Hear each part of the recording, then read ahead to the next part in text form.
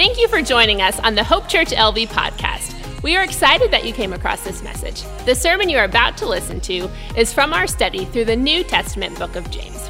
If you're joining us for the first time, I want to be the first to say, welcome to Hope Church. Do us a favor and text NEW to HOPE to 94090. After you hit send, you'll get an immediate response from our team with a link to a short form for you to fill out so we can get to know you better.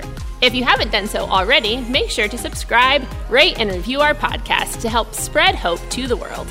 Once again, thank you for joining us today. Enjoy the sermon. Amen. Listen, I'm not trying to preach Vance's sermon from last weekend, but that's why we need to gather for what we just experienced together. So check it out. If you're watching online, super glad you're joining us, but maybe God's up to something tonight. Really excited about that. Amen. If you have a Bible, go ahead and open it to James chapter 4. Beginning of this year, we jumped into a book study through the New Testament book of James. We took a break for a few weeks for Easter and some other things, some family business, and now I'm excited to jump back in to James, starting in verse 1 of chapter 4 in just a minute. But as we do that, I want you to think about, has there ever been something in your life that you wanted so bad, some gadget or something that you wanted so bad that you would even go so far as to say, man, I would do whatever it takes to get that thing. I'll do whatever it takes. Some of you are looking at me real spiritual right now, like, what are you talking about? We're not going to do whatever it takes to get a material item. Well, I have, and I'm about to share a story of that. When I was 12 years old, I was in 6th grade, and something took the world by storm. Honestly, this still takes the world by storm, but this was the very, very first one. It was the highest selling electronic of that year, and I wanted it so bad I would do whatever it took to get that thing, and that thing was, of course, the Sony PlayStation. There it is right there. That's old school, right? I know.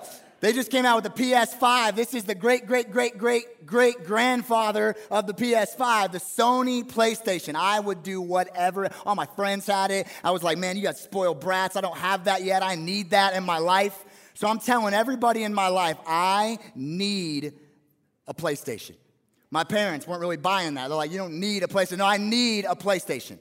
I will do, Mom and Dad, whatever it takes to get this. So I'm telling everyone I can. One day, my stepdad and his best friend are hanging out at the house.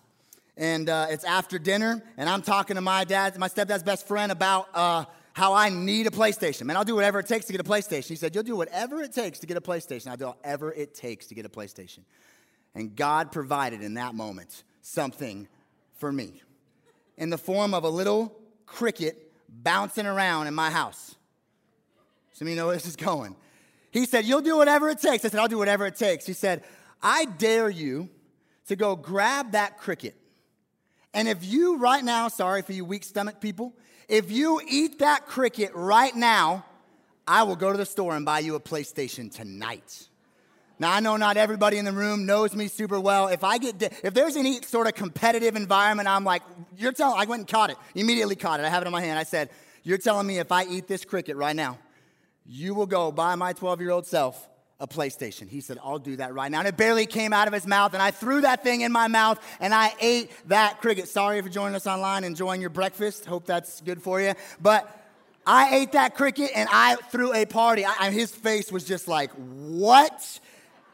And an hour later, I was sitting on my couch playing Crash Bandicoot on the PlayStation. You better believe it. Why do I tell that story? I'm not even kidding. I would have done, obviously, whatever it took to get what I wanted. And here's what we're going to see in the book of James. You and I, as people, we have the capacity to do whatever is necessary to get what we want. And that's not always a good thing. But God, in His grace and mercy, is willing to do whatever it takes to get what He wants.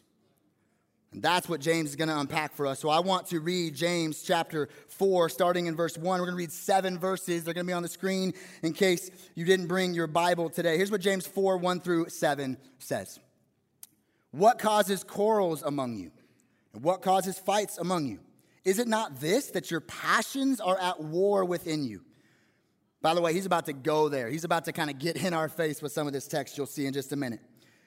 You desire and you do not have, so you murder. You covet and cannot obtain, so you fight and quarrel. You do not have because you do not ask. You ask and you do not receive because you ask wrongly to spend it on your passions. You adulterous people. Oof. Do you not know that friendship with the world is enmity with God? Therefore, whoever wishes to be a friend of the world makes himself an enemy of God. Or do you suppose it is of no purpose that the scripture says he yearns jealously over the spirit that he has made to dwell in us? And praise God for verse 6. But he gives more grace.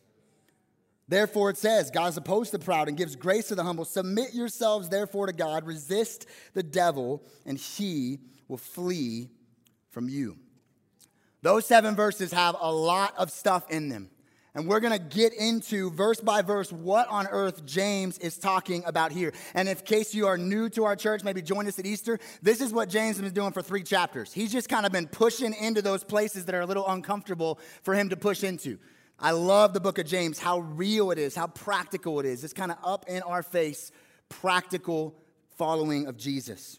So what is James saying here? He starts this text off by talking about fights and quarrels. We read fights and quarrels and we think like disagreements. He's talking about like these people in the church are fighting about what kind of music they like or what preacher's their favorite or whatever. But in the original language, this is a much, much, much stronger word. What James is really referring to is all the commentators agree, he's really referring to war. He's saying, hey, Christians, remember, the book of James was written to Christians. So all of this is in context of people who are following Jesus. That'll come in really important later on. He says, hey, Christians, you guys are not just like bickering, you guys are at war with each other. To the point where he's mentioning things like murder and some pretty intense things. He talks about this idea of war. And we've seen this all throughout the book of James. He's constantly addressing tensions that they had within their body. Tensions that we have within the body of Christ. And he's saying, we belong to the same family. We have the same Holy Spirit in us. Why are you at war with each other? And then he double clicks on that, and he's about to explain the why behind the war. And I want to do that. I want to unpack this text really by giving 2 realities. And they're not going to be super easy to hear, but I think it's what the Bible is saying in James chapter 4. Here's the first simple but very significant reality. That's if you're a Christian in the place, if you're a Christian online, the people that were getting this book from James, we want in and of ourselves what is wrong. That's coming in a little hot. I get it, but let's read what it says. He says, you guys are warring against each other, and you guys read it. I heard some, what's that about, right? Why are these things happening? Because there's a war going on inside of you. You desire, so you want something, and you don't get it, so what do? You kill. It's like, what? Has that happened at Hope Church? I don't know, but that happened in the Jerusalem church. You covet and cannot obtain, so you wage war against your brothers and sisters in Christ. What is James saying here? I think to truly understand what James is saying here, we have to remember a very important spiritual reality. And what I'm about to unpack for just a minute, I'm going to put the book of James on pause for a minute. We have to remember, because sometimes getting around this idea that we're going to talk about is very important for us as Jesus followers to remember. Whether or not you've heard it 1,000 times or this is the very first time you've heard it. I love reading a lot of the old, we call them the old dead guys. These guys that have written amazing things that have gone on to heaven. And a lot of times they press into this idea of what we're going to talk about, which is this. The Bible says very clearly that you and I have a sinful nature in and of ourselves. The Bible calls it the flesh. And I think it's important to always go back to that. If you come to Hope Church, you're going to know we're always going to go back to that. Why? Because when we stop remembering where we were, we start taking credit for where we are. So if I don't always go back to the fact that I was helpless and hopeless apart from Christ, all of a sudden I'm going to start taking credit for the work he's done in my life. So I'm constantly going back to remember who I was before Christ. So we're going to do a little theology lesson here today. Again, for some, this is review. For some, this is new.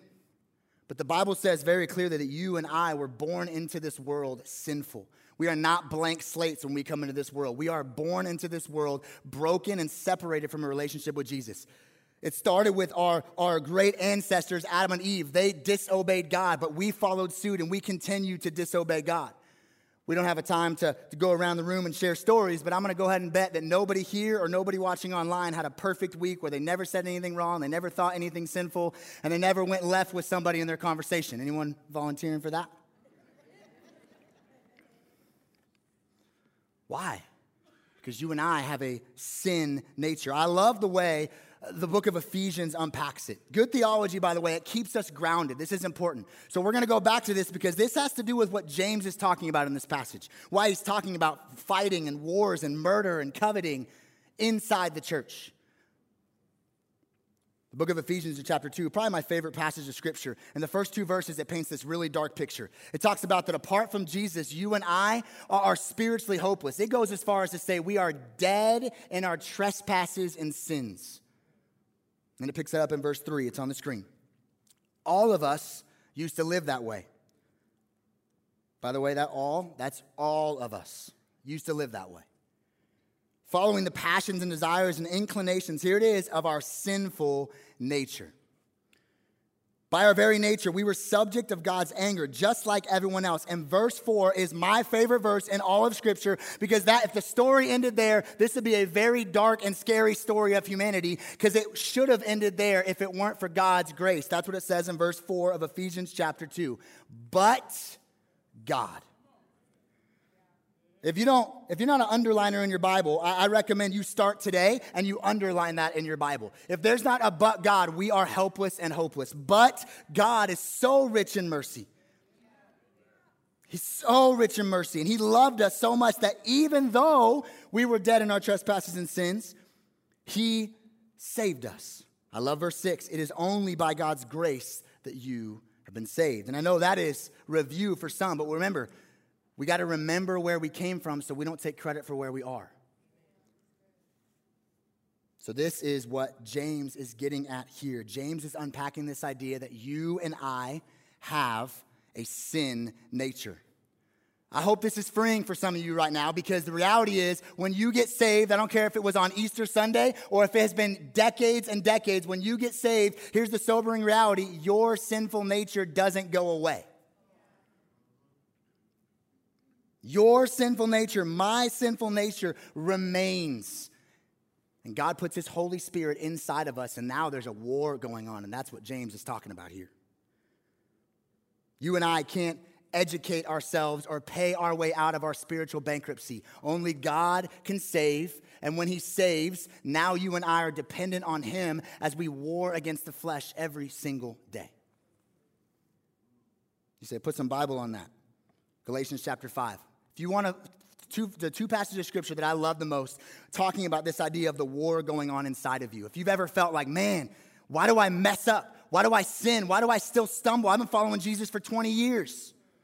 Well, the Bible tells you in Romans chapter 7 and in this passage right here, Galatians chapter 5, but I say, walk by the Spirit, and you will not gratify the desires of the flesh. Those are both in you.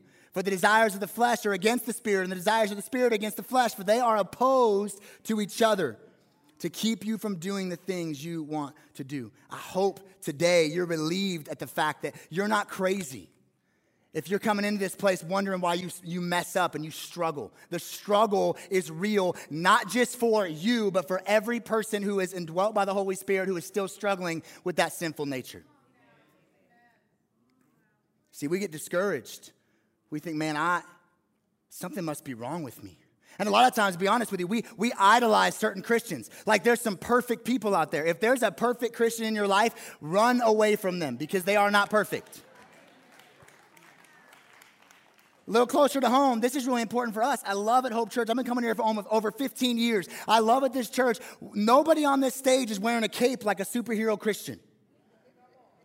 Nobody on this stage is coming out here and acting like we're perfect. We're just desperate people who are dependent on God's grace, just like you.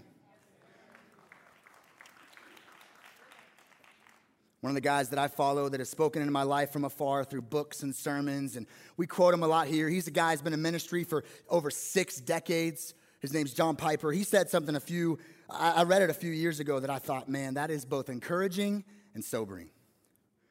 He said, I've been following Jesus with my whole heart and soul for over 65 years.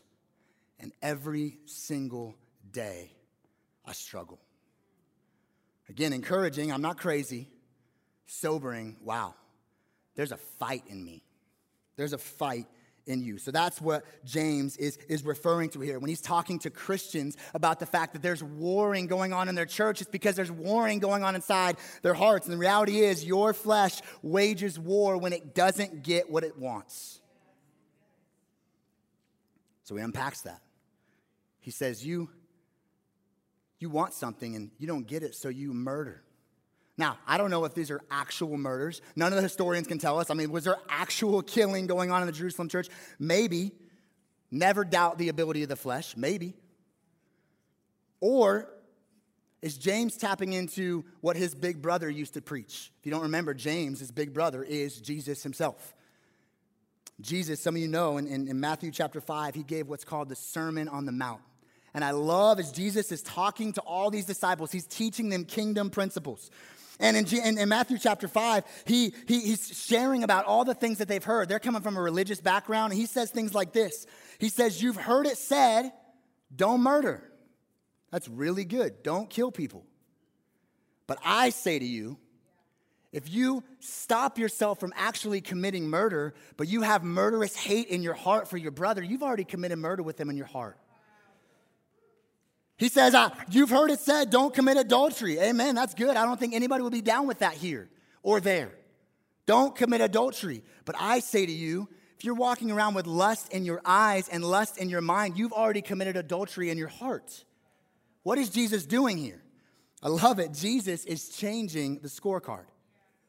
He's changing the scorecard from make sure you have a good outward appearance and don't worry about the heart. No, Jesus is saying it's not just about external conformity, what you look like on the outside. Jesus was after internal transformation. I want to change your heart.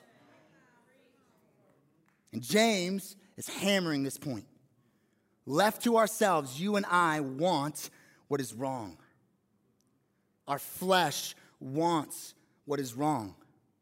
And just like that PlayStation, your flesh will do whatever it takes to get what it wants. And if you're doubting that right now, pray to Jesus that he humbles your heart right now, because your flesh will do whatever it takes to get what it wants.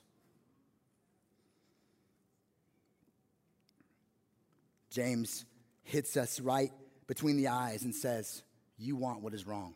But there's a second reality. Encouraging. God wants what is his. Amen. Still got a little bit of hard text to deal with in James chapter 4, verse 4. James comes out and says, you adulterous people. We're going to get there, what he's talking about.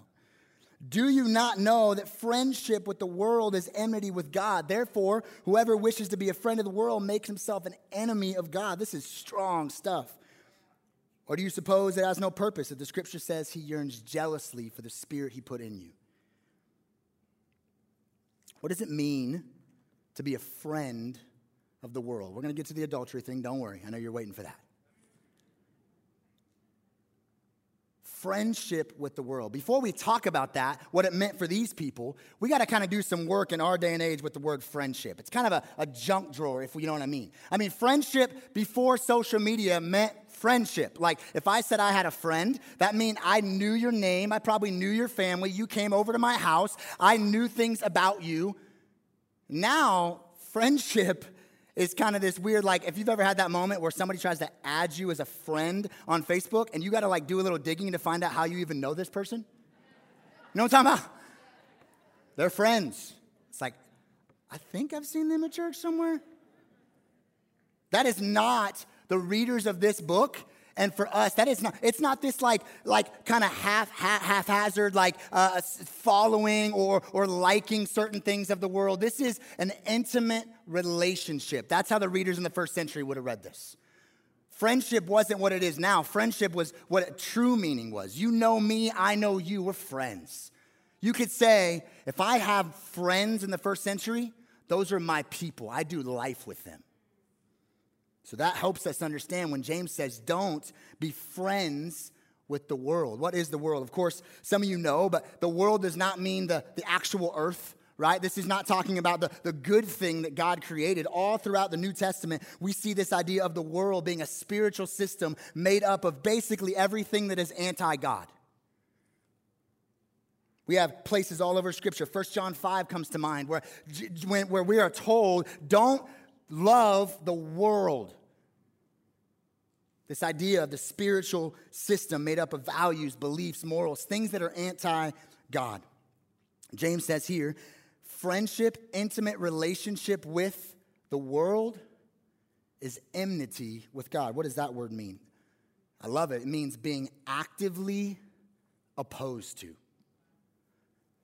Actively opposed to. This is this picture where he's saying if you start to befriend the world, if you as a Christian, as a Jesus follower, start to make the world your people, you are actively opposing God. That's strong. My family and I, we do a family movie night every Friday. And I don't know, a couple months ago, we watched one of my favorite movies ever. If you haven't seen it, like tonight, go see it or rent it. It's called Hook. You guys know it's Robin Williams and Dustin Hoffman. And it's amazing retelling of the Peter Pan story. And there's this moment I thought about when I was kind of just looking over this today where Peter Pan, I'm going to give the whole movie away. Sorry. Peter Pan goes to Neverland and he doesn't think he's Peter Pan. And so there's a moment where he's trying to, the Lost Boys are trying to convince him that he is Peter Pan. But there's this other Lost Boy named Rufio who has taken over since Pan left. And there's this moment where he draws a line in the sand and he steps back. And they're wondering who's on Pan's side and who's on Rufio's side. That's the picture that James is trying to paint here. There's a line in the sand, and here's what we like to do. We like to straddle the line. James is saying you can't do that. Even straddling the line is opposing God.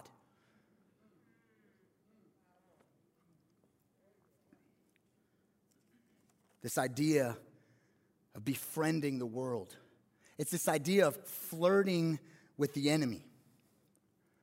That's why he talks about adultery. What is adultery? Being unfaithful in a relationship. As Jesus followers, we are in a relationship with God. James paints this picture. You don't just you're not totally committed to this relationship like me and my wife, right? Me and my wife Candace. I'm not totally related to this relationship, but I got a couple things going over here on the side, but I'm not really committing adultery. And I want to be sensitive here. I know this is tapping into some real life stuff that we deal with, but James calls them adulterers. What's he saying? He's saying you call yourself a Christian with a relationship with God, but you're flirting with the enemy. And you're carrying on relationships, and you're not being faithful to the relationship that God has given you. You are actively making yourself an enemy of God. You're cheating on that relationship. What does it look like? I want to be practical here today. What does it look like practically to have friendship with the world? I thought about my own life. I asked the Lord, I said, God, give me some ideas of ways that you have revealed to me that sometimes I try to walk that line in the sand. What are some ways that, what does friendship with the world look like? Here's a few that hopefully will be helpful. When I am walking in friendship with the world, when I'm inviting the world to my table in relationship, and my flesh is winning, my truth takes priority over God's truth. Again, I can't speak for you. I can speak for me. God, I said, when have I messed this up? My truth. What does that mean? My thoughts and opinions all of a sudden start taking priority over his written, inspired, inerrant word. I love this idea of my truth, by the way. I kind of hammered on it last time I spoke. It's kind of one of the things I'm on right now. Like this idea of people like me and my age, everyone's talking about my truth. Like I've heard it a lot. Have you ever thought about this? What if my truth says your truth is a lie? Is it still true? That'll hit some of you guys later like, whoa. I can't have a truth that I say this is my truth, and you can't have a truth, because at some point those are not going to cross over. There is one truth, and we know we have the author of truth, and that is God himself. And so I don't have a truth. But if I'm being friends with the world, my truth starts to take priority over God's truth. I got to hurry. Here's the second thing. I lose my sensitivity to the Spirit of God. I'm walking in some stuff, and what used to sting a little bit, that wasn't God reprimanding me. That was God drawing me away from what is making me an enemy of him. But guess what? I start to get callous to that. It's like playing guitar. I don't know how many of you play guitar, but the first 6 months are terrible because your fingers always hurt. I started playing guitar when I was 13 years old, and I thought I'll never get past this pain. But guess what happened? The strings stopped stinging because I kept going. And now every weekend when you see me up here, my fingers aren't hurting at the end of a weekend. Why? Because I've been playing guitar for over half my life. I have become callous to the strings. If we're not careful, we become callous to the speaking and the voice of the Holy Spirit because we're constantly pushing forward. Last one, and we won't spend a lot of time here. When I am befriending the world, my glory becomes ultimate, and God's glory becomes optional. I'm thinking way more about myself than about what my life represents for the kingdom of God. In case you haven't heard, everything in the universe exists for God's glory. We've kind of lost that, honestly. Not us as a church, but just in general. You listen to all the most popular preachers, all the most popular books. It's about you and how you can make your life better. And a lot less talk about God and his infinite, amazing, incredible, indescribable glory, which is why, by the way, he created everything. So that's what, for me, maybe for you, you can resonate a little bit. Maybe you have others, but when I'm befriending the world. And then he says, in verse 5, something that honestly makes some Christians a little nervous. Talking about committing adultery in our hearts. Talking about following the world, having intimate relationship with my flesh and letting my flesh lead. He says in verse 5, he yearns jealously. This is not something new to this passage. All over God's word, we find passages where God talks about being a jealous God. What does that mean? This is a hard thing to talk about. In fact, I looked up this week as I was studying for this. I found out, and I don't know if this is true, but it was in an article, and I didn't find out from her mouth because I don't know her. She's the richest woman on planet Earth, so I don't call her every day. But Oprah Winfrey, she actually traces this back to why she's not a Christian. She says, I was in a church service when I was a young teenager, and the preacher started talking about the jealousy of God. And I thought, if God's so emotional that he gets jealous, I'll never follow that God.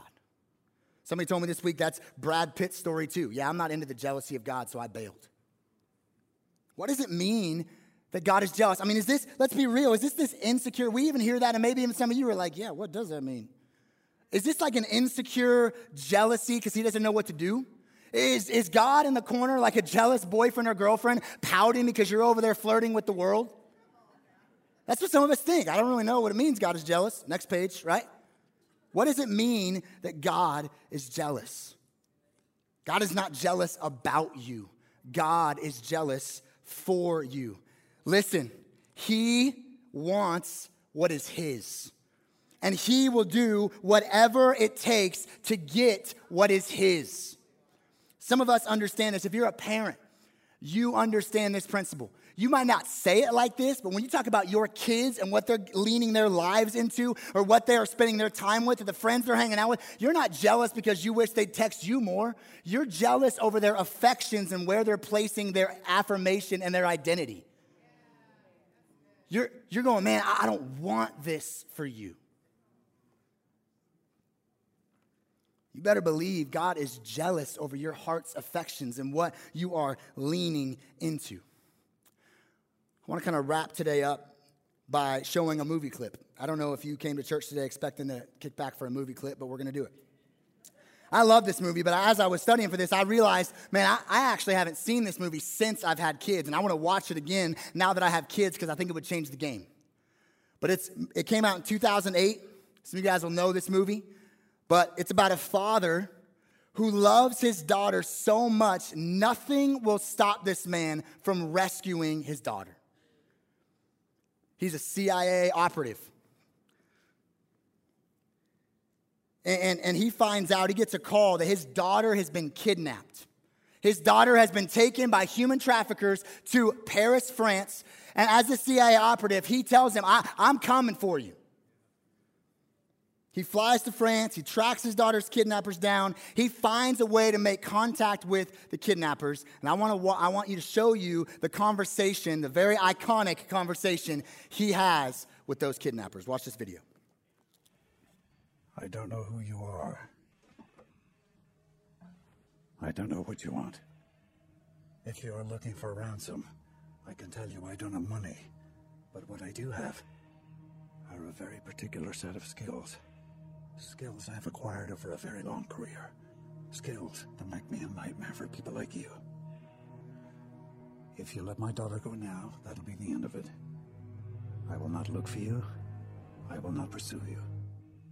But if you don't, I will look for you. I will find you. And I will kill you.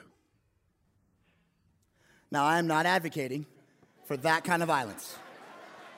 However, here's what I want us to see. Right there is a passionate father who literally will do whatever it takes to get to his kid. If you know the end of the movie, sorry if I ruin it for you, he gets her. He's bloodied, he's beat up, he's gone through all of it to get her, and he's holding her at the end in his arms. He's holding his little girl, which he rescued, and she looks up at him and she says, "Daddy, you came." And he looks at her and he says, "I told you I would." That's this idea of God's jealousy. We got to ditch the idea that it's some jealous boyfriend or girlfriend over here that's just upset at your affections being pointed not towards them. They are like Liam Neeson, who's going, "Listen, I will do anything to get my kids. You came for me. I told you I would."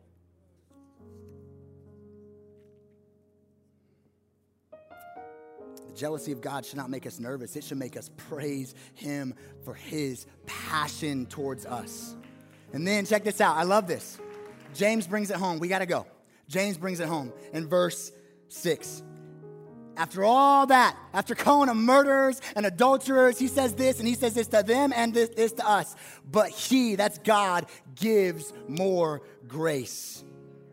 God opposes the proud and gives grace to the humble. Wherever you are today, I hope you know that God gives more grace. I don't care if you walked in here and you've never been to church in your life. I don't care if you've been to church for more than 6-7 decades. I don't care if right now you had a whole bunch of things going on that you didn't even know if you were worthy to walk into this place. God is jealous after your heart. He'll do whatever it takes to get to his kids, and he gives more grace.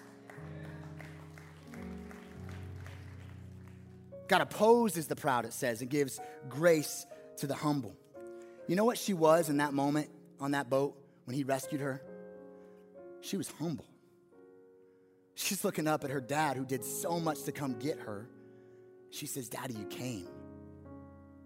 That's our response. And we look at our sinfulness and we look at what God's done in our lives and we look at this greater grace he's given us. What's our response? Humility. God, wow, you came for me. Yeah, I told you I would. I love this idea of God being opposed to the proud and give grace to the humble. What does that mean? I've heard it illustrated like this that I love it. Nobody goes to the Grand Canyon, right? You got to track with me. This is a little side tangent for a minute. Nobody goes to the Grand Canyon. If you've ever been, I mean, it's beautiful. It's amazing. It's like, wow, how big is this? Nobody looks at the beauty and the awesomeness of the Grand Canyon and elbows his buddy and tells his buddy how much he can bench press, right? In the sense of all this bigness, humility. I'm not going to boast about myself. I'm not trying to flex when I'm looking at the Grand Canyon. I'm not going to go outside with all the wonders of the stars and see all the goodness of God in the galaxies that we just keep finding more and more galaxies in this expanding universe that God created. Nobody looks up at all that and says, "Man, but you know how much money I made last month?" When we behold the beautiful, it makes us humble. Listen, as Christians, God forbid we're ever arrogant Christians because we've been given so much by God and we did nothing. The only thing you brought to the table in your salvation is your sin. Humility. Wow, God. That's the good news. He gives more grace. No matter what kind of grace you need. Maybe you need a whole dump truck full of grace today. He gives that. Maybe today you're like, man, by God's Spirit and God's grace, I did well today. Praise God. Here's some more grace for tomorrow. This is the good news. No matter what you've done, no matter who you are, no matter what your week has looked like, no matter what your thought life has looked like, no matter what sin you're walking in right now, He gives more grace. We shout it from the rooftops here at Hope Church because it's important for us to remember you and I can never out-sin the grace of God. There's nothing you can do that crosses that line where God goes, okay, I'm done. I've forgiven you so much. You just keep blowing it. No, He gives more grace. And just when you think it's all out, He gives more grace. Liam Neeson didn't hold his daughter and give her all the things that she did wrong in that moment. So that's what you think. If I come to God right now, He's just going to reprimand me because I lived a hard life, man. If I go to God right now, I'm going to have to deal with all this stuff, and I don't want to have to answer for all of my sin. He gives more grace. Some things you might have to walk out, of course. But God's not looking at you wagging His finger saying, you keep messing up. So what's our response? Verse 7. Submit to God. Submit yourselves, therefore, to God. Resist the devil. Don't try to do this two thing where I'm in the world and I'm loving Jesus. I'm in the world. Listen, that makes you an enemy of God. Resist the devil, and he'll flee from you. God today, for some of you, whether you're online or you're in the room, I believe, and I've been praying, that God today would so move in your life where you're thinking, did God really come for me? And He would, in your heart, right in this moment, say, I told you I would.